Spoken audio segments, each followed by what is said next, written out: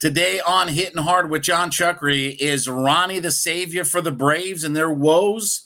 We'll preview Hawks and Cavaliers coming up later this evening. And, boy, I'm glad to see Nick Saban is generous with everybody else's money.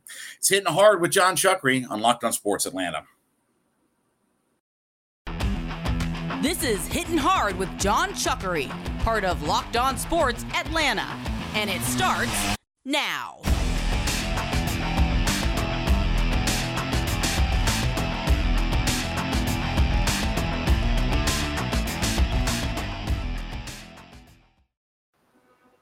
Welcome into episode 11 of Hittin' Hard with John Chuckery. We thank you so much for being a part of the show here today. We want you to subscribe to our YouTube channel. So we tell you to go to YouTube, put in the browser box up there, Locked On Sports Atlanta. You'll find it very easily. Hit that subscribe button.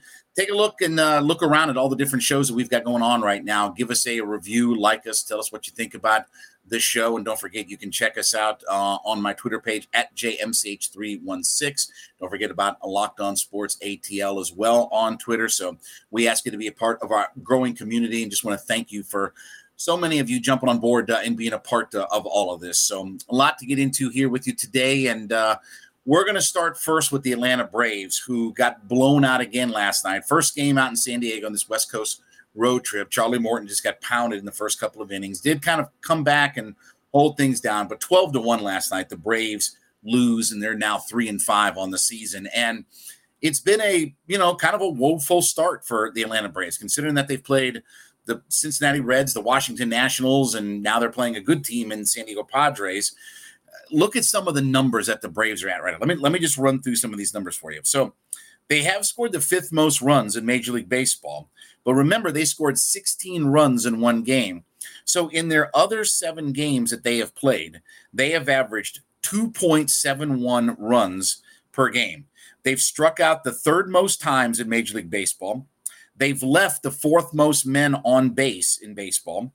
They're below the league average in batting average. They're below the league average in slugging percentage.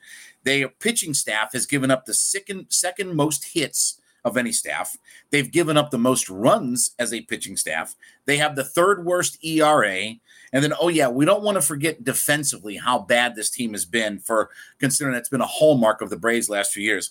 They have the 5th worst defensive efficiency rating in baseball. They have the second highest amount of errors committed by a team in baseball. And they have the 7th worst fielding percentage in Major League Baseball. All of that adds up to it has not been a very good run. Now, obviously, the big piece that the Braves are missing right now is Ronald Acuna Jr. And everybody is kind of rubbing their hands and, saying seances and having prayer meetings and all kinds of stuff about how soon that he's going to come back. Does Ronnie coming back solve everything for the Atlanta Braves? No, it really doesn't. Collectively, they've not pitched well. They've not hit well. They've not fielded well. You saw last night, their outfield defense is a disaster right now. And there's not really much of another way to describe it. Ozuna can't get to any balls. You saw Rosario muff a fly ball last night. And Duvall's been okay in center, but Ronnie coming back and having to play center a whole bunch and wearing out his legs, or, trying to spot fill in center when Duvall needs a night off. Yeah, defensively, they'll be better in their outfield once Ronnie gets out there. But that doesn't solve all of your woes out there, and they've been abysmal. As far as the offense goes, Olsen's done such a good job at the top of the order getting on base that they've had plenty of opportunity. Again, I just told you, they have the 4th most men left on base in baseball this year. So we know where Ronnie's going to hit. He's going to hit in the leadoff spot. He's not going to move into a run-producing role and things like that. And you figure, okay, Ozzie is going to stay down in a more run-producing role. Fine. Okay, that's where he hits most of the time anyway. The only reason that he hits at the top of the order for right now is when there's a lefty on the mound and they don't want to hit Rosario at the top of the order. Now, let's talk about Rosario for just a minute. How bad has he been out there? It does make you sort of wonder, right, that they caught lightning in a bottle with some of those guys. Rosario's off to a disastrous start at bat and in the field. Have you seen Jorge Soler's numbers, by the way? He's hitting a .158 with 9 strikeouts and 19 at-bats. So almost half of his at-bats result in no contact, He has no homers, no RBI, and a .158 average. So it's not like he's done anything or built off of what he, all that good. It is amazing to think about how they caught lightning in a bottle with all of these guys last year, with Peterson, with Rosario, with Soler, guys who were just basically kicking the can down the road, and they came here and everything just magically worked itself out. Now, there's no doubt that getting Ronnie back is going to change some of the dynamic. There'll be a little bit better outfield defense out there, but their infield defense hasn't looked great at times this year either. They'll certainly be better at the top of the order, but again, they need help in driving in runs right now. They don't hit a lot of home runs, and they don't produce a lot of runs. Outside that 16-run game, as we said, you're under 3 runs per game. This offense shouldn't be that way. I mean, I understand the pitching having some time to come along. Guys aren't stretched out. Guys didn't get a lot of work in the spring. I understand all of that.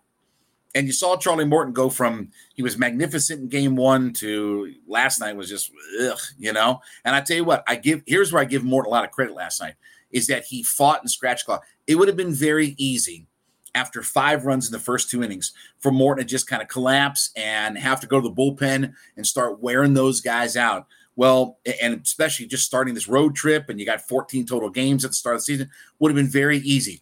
But Morton fought, scratched, clawed, and he didn't give up another run in the next 3 innings. So he found a way to get them 5 innings last night. That's important. I mean, that may pay dividends, not so much last night, but certainly tonight, tomorrow, in the next series. Those are the kinds of things that will start to pay dividends because we're still over a week away before the Braves are going to get their first day off during the regular season.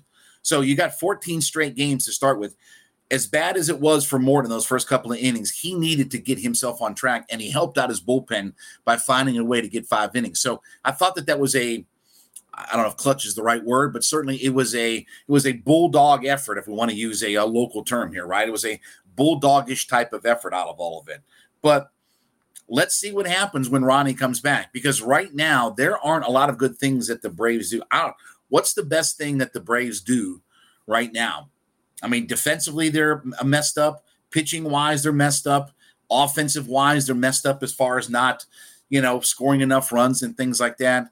Now, let me say, too, that I'm not concerned about the Braves, okay? I'm not panicking about the Braves, but didn't we all expect a little bit better? This is the reigning World Series champions, right? I mean, I did see that last fall, right? And they do have arguably one of the best teams. I mean, pitching staff-wise, how many teams have 3 high-quality starters the way that the Braves are at the top of their order? They would rotation. Teams would love to have those kinds of guys. How many teams have the depth of the batting order that the Braves have? And they can mix up lefty-righty with you. You want Olsen from the left. You want Rosario from the left. You want Ozuna and Riley from the right. You want Ozzie switch hitting. They've got all kinds of pieces and parts that they can match out there, but nothing has really come together. And it's just frustrating because you just figured that although last year it was scratch, claw, fight, and eventually that switch just kind of turned on and things started getting better. And really and truly last year was, if you really look at the numbers, okay, when Freddie Freeman really started hitting well, that's when the Braves started winning out there. So let's see if adding Ronald Acuna Jr. in that lineup certainly, is going to help, but does that start to fix the ails? Does it make the defense better? Does it make their pitching staff better? Does it make, their offense better and things like that?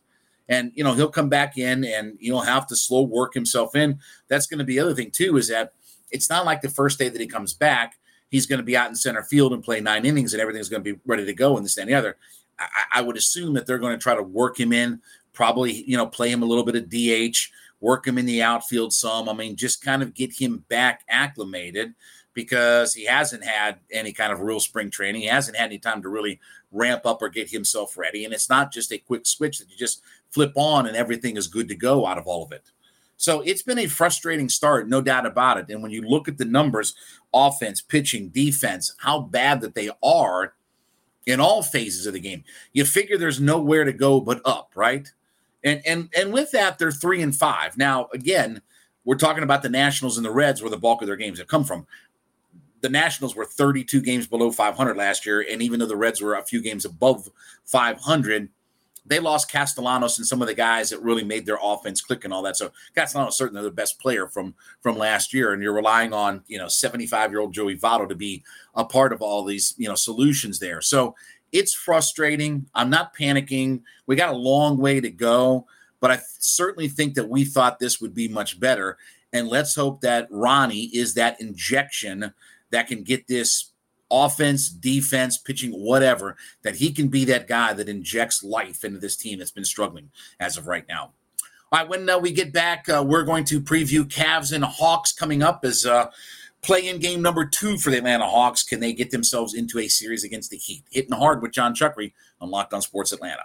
Back with you on Hittin' Hard with John Chuckery here on Locked On Sports Atlanta, reminding you, please head over to our YouTube channel. Subscribe to Locked On Sports Atlanta. Check us out there. Check out all the different shows that we've got going on.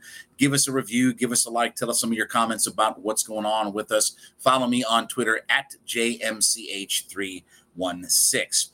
Well, tonight, Hawks and Cavs get added. Game 2 of this play-in tournament, if you will, to get ready for whoever's going to take on the Miami Heat coming up on Easter Sunday. And look, coming off such a dominating performance by the Atlanta Hawks where they blew out the Charlotte Hornets the other night, now they go on the road to take on the Cavaliers. Now, this season, the Hawks were 3-1 against the Cavaliers. And one of the things I thought was interesting was the fact that in all 3 victories for the Atlanta Hawks, they scored more than 120 points against the Cavs. The one loss that they had was in Cleveland, and that was literally the second game of the year. So that seems like it's, 2 years ago at this point, right? The second game of the season. So they really handled the Cleveland Cavaliers the rest of the way, and offensively, they really took it to Cleveland. Now, Allen is expected to sort of be back for Cleveland. They're saying it's 50-50 that he comes back or this, that, and the other. I don't really know. I mean, I don't know him coming back, how much of a difference that really makes for the Cavaliers because they're just not sure how, healthy his finger is. We expect John Collins to not be back. I think that's a pretty fair assumption. I have not seen if Lou Williams is expected to be back, but let's say that they're without, those 2 guys. Look, I feel very confident tonight in what the Atlanta Hawks can do. And really more than anything, if they can maintain that defensive intensity that they had against Charlotte. And say what you will, but without Allen, the Cavs are a little bit of a different team, and they've got a lot of bodies that they can throw at you. But I just don't know that the Cavaliers right now, when they're in sort of a funk right now. You look, they were 3-7 in their last 10 regular season games. Obviously, they lost on the road to Brooklyn. That's why they're in this position, right now. Hawks are feeling very confident about themselves as we get ready for this game tonight. I just think all signs point toward Atlanta. I did think it was interesting. The Cavs are a 2-point favorite tonight. So if you like betting and all that sort of thing out there, I think the Hawks are going to win straight up.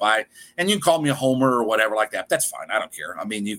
You can use all of that. But right now the Hawks are playing much, much better than what the Cleveland Cavaliers are. And I don't think Allen coming back is going to have enough of an impact to change this thing around. But if you look at the series this year with the Cavs and the Hawks offense was always clicking. When they were winning against the Cavs, they were scoring plenty of points. And so 120 points or more in each of the 3 wins that they had. One of those was in Cleveland, by the way. So they were 2-0 against the Cavs on their home floor at the State Farm Arena. But they did win the other matchup that they played up in Cleveland. So they lost game 2 of the season, literally the second game of the season they lost. But a lot of things have changed, since that point. So I'm just looking for that intensity on defense. That the Hawks were magnificent defensively when you think about what they did to Charlotte, who really had scored. I think they had scored over, I want to say like 115 points a game against the Hawks in their couple of victories with them. But Hawks were magnificent on defense. And 2 things I'm looking for. One is tonight, Trey's got to get off early. They have to get off early. One of the things that happened the other night with the Cleveland Cavaliers game and the Brooklyn Nets game was as Cleveland tried to get themselves back in, they got themselves down and they were trying to get themselves back in. And at one point, they were 15, 16 points down in that game. But as they tried to get back, Irving would come up and hit some big shots, and he would be, a guy that would just throw that dagger into Cleveland. I need Trey to be that tonight. I need a much better performance than, 1 for 9 in the first half like Trey had the other night. could probably get away with that against Charlotte. Probably going to be a little bit harder on the road to get away with that with the Cleveland Cavaliers. Now, don't know enough to tell you about. I know in the old days about the Cavaliers and their home court advantage, but wouldn't say that that's one of the most raucous places that you have to worry about. It should be a good crowd. I mean, there's a lot of excitement about the Cavs up there. There's a lot of people that are excited about the idea of the Cavs being back in the playoffs and everything like that. I just think the way that the Hawks are playing right now, and if they can replicate that defensive intensity, which that's been the question all year, is that we've waited for those kinds of moments where they got good ball movement, they've had defensive intensity, and everything just kind of came together. Now, if you can mix in Trae Young shooting well, now this really makes this a dangerous team. And I just think the Cavs are in for a tough time tonight. They've been on the skids of late, and I fully expect that the Hawks will go up there and beat the Cleveland Cavaliers. And then they get themselves ready for, you literally have to turn around on Sunday, on Easter Sunday, and play the Miami Heat. And when you heard some of the comments from the Hawks after the game, from Trae Young talking about this had an NCAA tournament feel, that it was like, he was saying that this was his second or third one and done elimination game, going back to his days at Oklahoma. You just kind of get the sense in hearing from the Hawks that they know now is the time to turn this thing on. And from an experience standpoint, I don't think there's any question about the fact that the Hawks obviously have a huge edge in the experience factor. I've said all year long, I think the Cavs have played really well, and I think they've overachieved. Remember, they've won 22 more games. They've literally doubled their win total from year over year. That doesn't happen very often in the NBA, where you double your win total in one season like that. But the Cavs have had a magnificent season. But they're in a position where they're not ready to win these kinds of games just yet. Could they? Yeah, I mean, absolutely. It's a one and done scenario in the NBA. Anything can happen. And if the Hawks, lose their focus defensively, or they have bad shooting nights all the way around, yeah, they could very much, have a night where the Hawks just, take it on the chin and the Cavaliers move on. But if you can get that three-point shooting the way that they had it going on early, where they were 5 for 9 in the first quarter, and that's without Trae Young doing anything, and then they were 50%. I think they were 50%, from the field, from three-point line in the first half of that game. They can replicate that, and they can get their perimeter game going. That sort of negates what some of the bigs for the Cavaliers want to do. And it's going to be another night where you're going to have to get Clint Capella, both get him involved offensively, because that seems to turn him on defensively and rebounding and things like that. And he's not going to have as much help if they do get Allen back and they've got some of their bigs and Love and everybody. You're going to need to give Capella some help. You're going to have to get Hunter to be not just efficient on defense, but you're going to have to help out with the rebounding as well. And that was a big advantage for the Hawks the other night against Charlotte, was how well that they out-rebounded the Hornets out of it. So I do think that the Cavaliers are just in a position where they're not used to being here. And I know Love has been a championship player for them. Obviously, when LeBron and Irving and those guys were there, he was part of that championship team. But this just doesn't feel like it's the time for the Cleveland Cavaliers to figure out a way to win this game. And I think the Hawks experience, and again, if they can keep that defensive intensity up, and Nate McMillan talked about that. We heard from Nate McMillan. He was on one of our radio shows on the station, and just talking about the defensive intensity that they were able to maintain throughout that game. That's going to be the key moving forward for the Hawks. Is it can't be, I guess in a 7-game series, you can have a night where you don't have the defensive intensity, but more often than not, you're going to have to keep that focus. You're going to have to keep that grind going.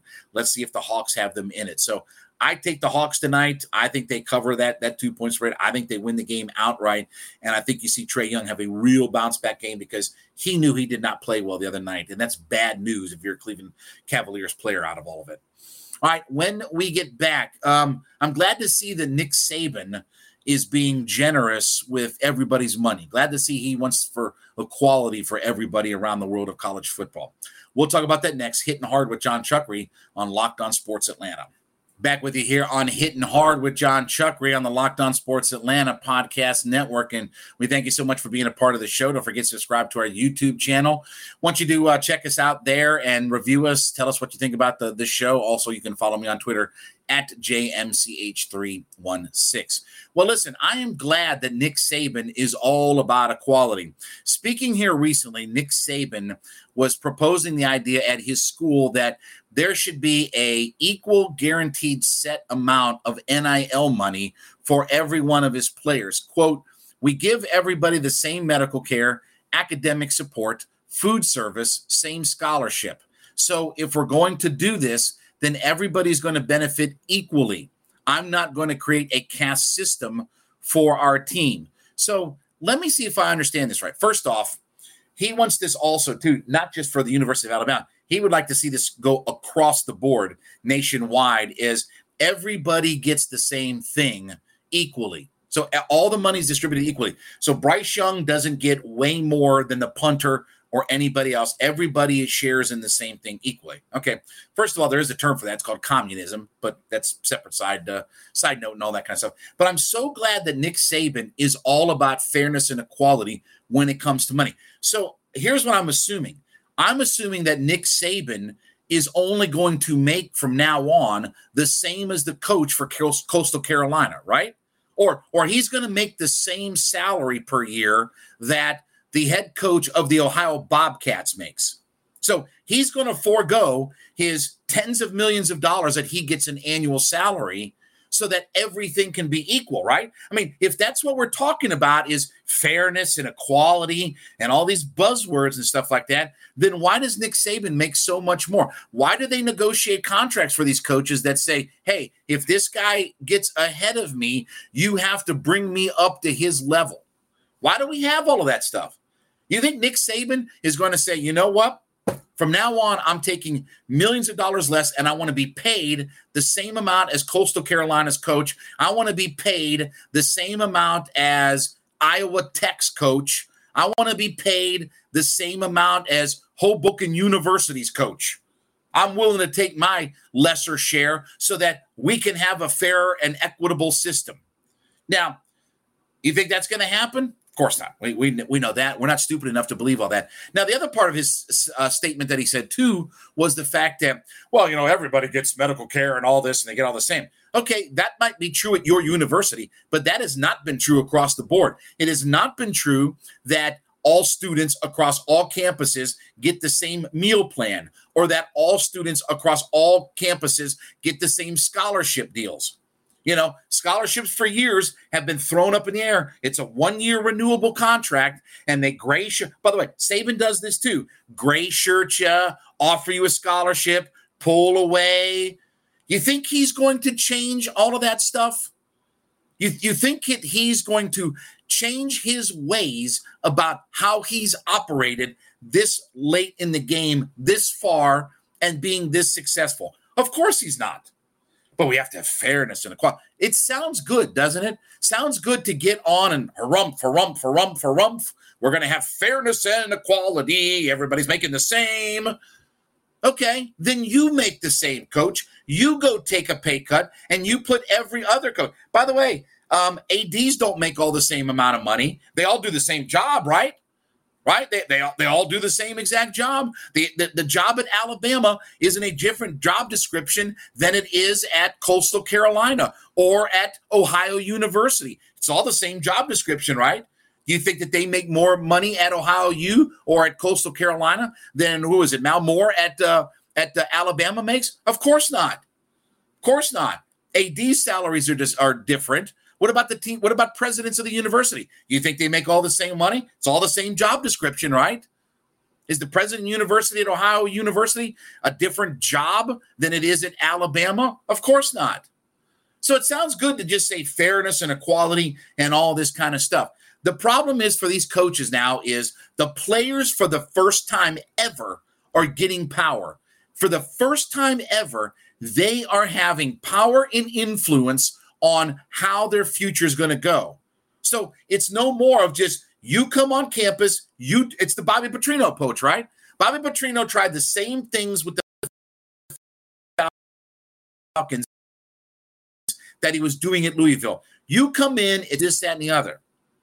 Well, it's not getting to be that way anymore. And while coaches like Nick Saban can get away with some of that stuff because of their success, players now are deciding that, hey, if this isn't a good fit and a good situation for me, I'm going to move on. I'm going to go somewhere else. And I don't care. Georgia just had 2 more 5-star offensive linemen. For the national championship program, they just had 2 more 5-star offensive linemen say, I'm going in the transfer portal. Now, understand that as long as all the kids know that when they do this and they go into it, nothing is guaranteed to them, right? As long as they understand what the unintended consequences could be of leaving the school, transfer portal, NIL, as long as they understand all of that, then this idea is ridiculous. You think Nick Saban, by the way, treats Bryce Young the same way that he treats a special teams player? You think that he does it any differently? Remember when Sebastian Janikowski got in trouble for all the crazy stuff he was doing? Remember that down in Florida State? And remember how it was he ran some stairs? And Bob was like, well, gosh darn shucks, we got, just got to do it. We just, kind of treat guys the way we treat. It's never been equitable on a college campus. It's never been that way. So why should NIL be any differently? If Bryce Young is worth millions of dollars and that's what he brings in the program, then he should benefit for it. Then he should benefit for it more than a special teams player. And that's not knocking the special teams player. You have the same opportunity to go get you money. We're seeing it all over colleges, right? We're seeing gymnasts, divers, swimmers, field hockey, golfers. You're seeing different kids in different sports capitalizing because of social media, because of this, because of that. Look, pretty girls on college campuses are getting an opportunity to make some money off it. It's okay. Everybody has the same opportunity. And that, to me, is what's most important. It's not about capping the rewards that anybody gets.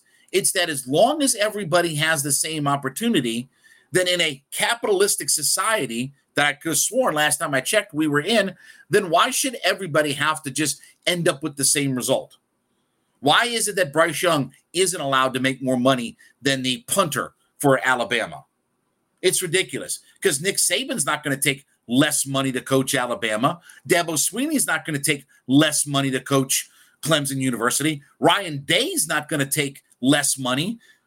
Jim Harbaugh took a pay cut a couple of years ago, got himself in the playoff, and what's the first thing his agent did? Well, he may end up in the NFL. He may go somewhere in the league because they're coming after him. And what did that result in? A bunch of that money that he had, taken a pay cut on from Michigan, they gave it right back to him. Is that fair and equitable? Is that a fair system as well? Come on.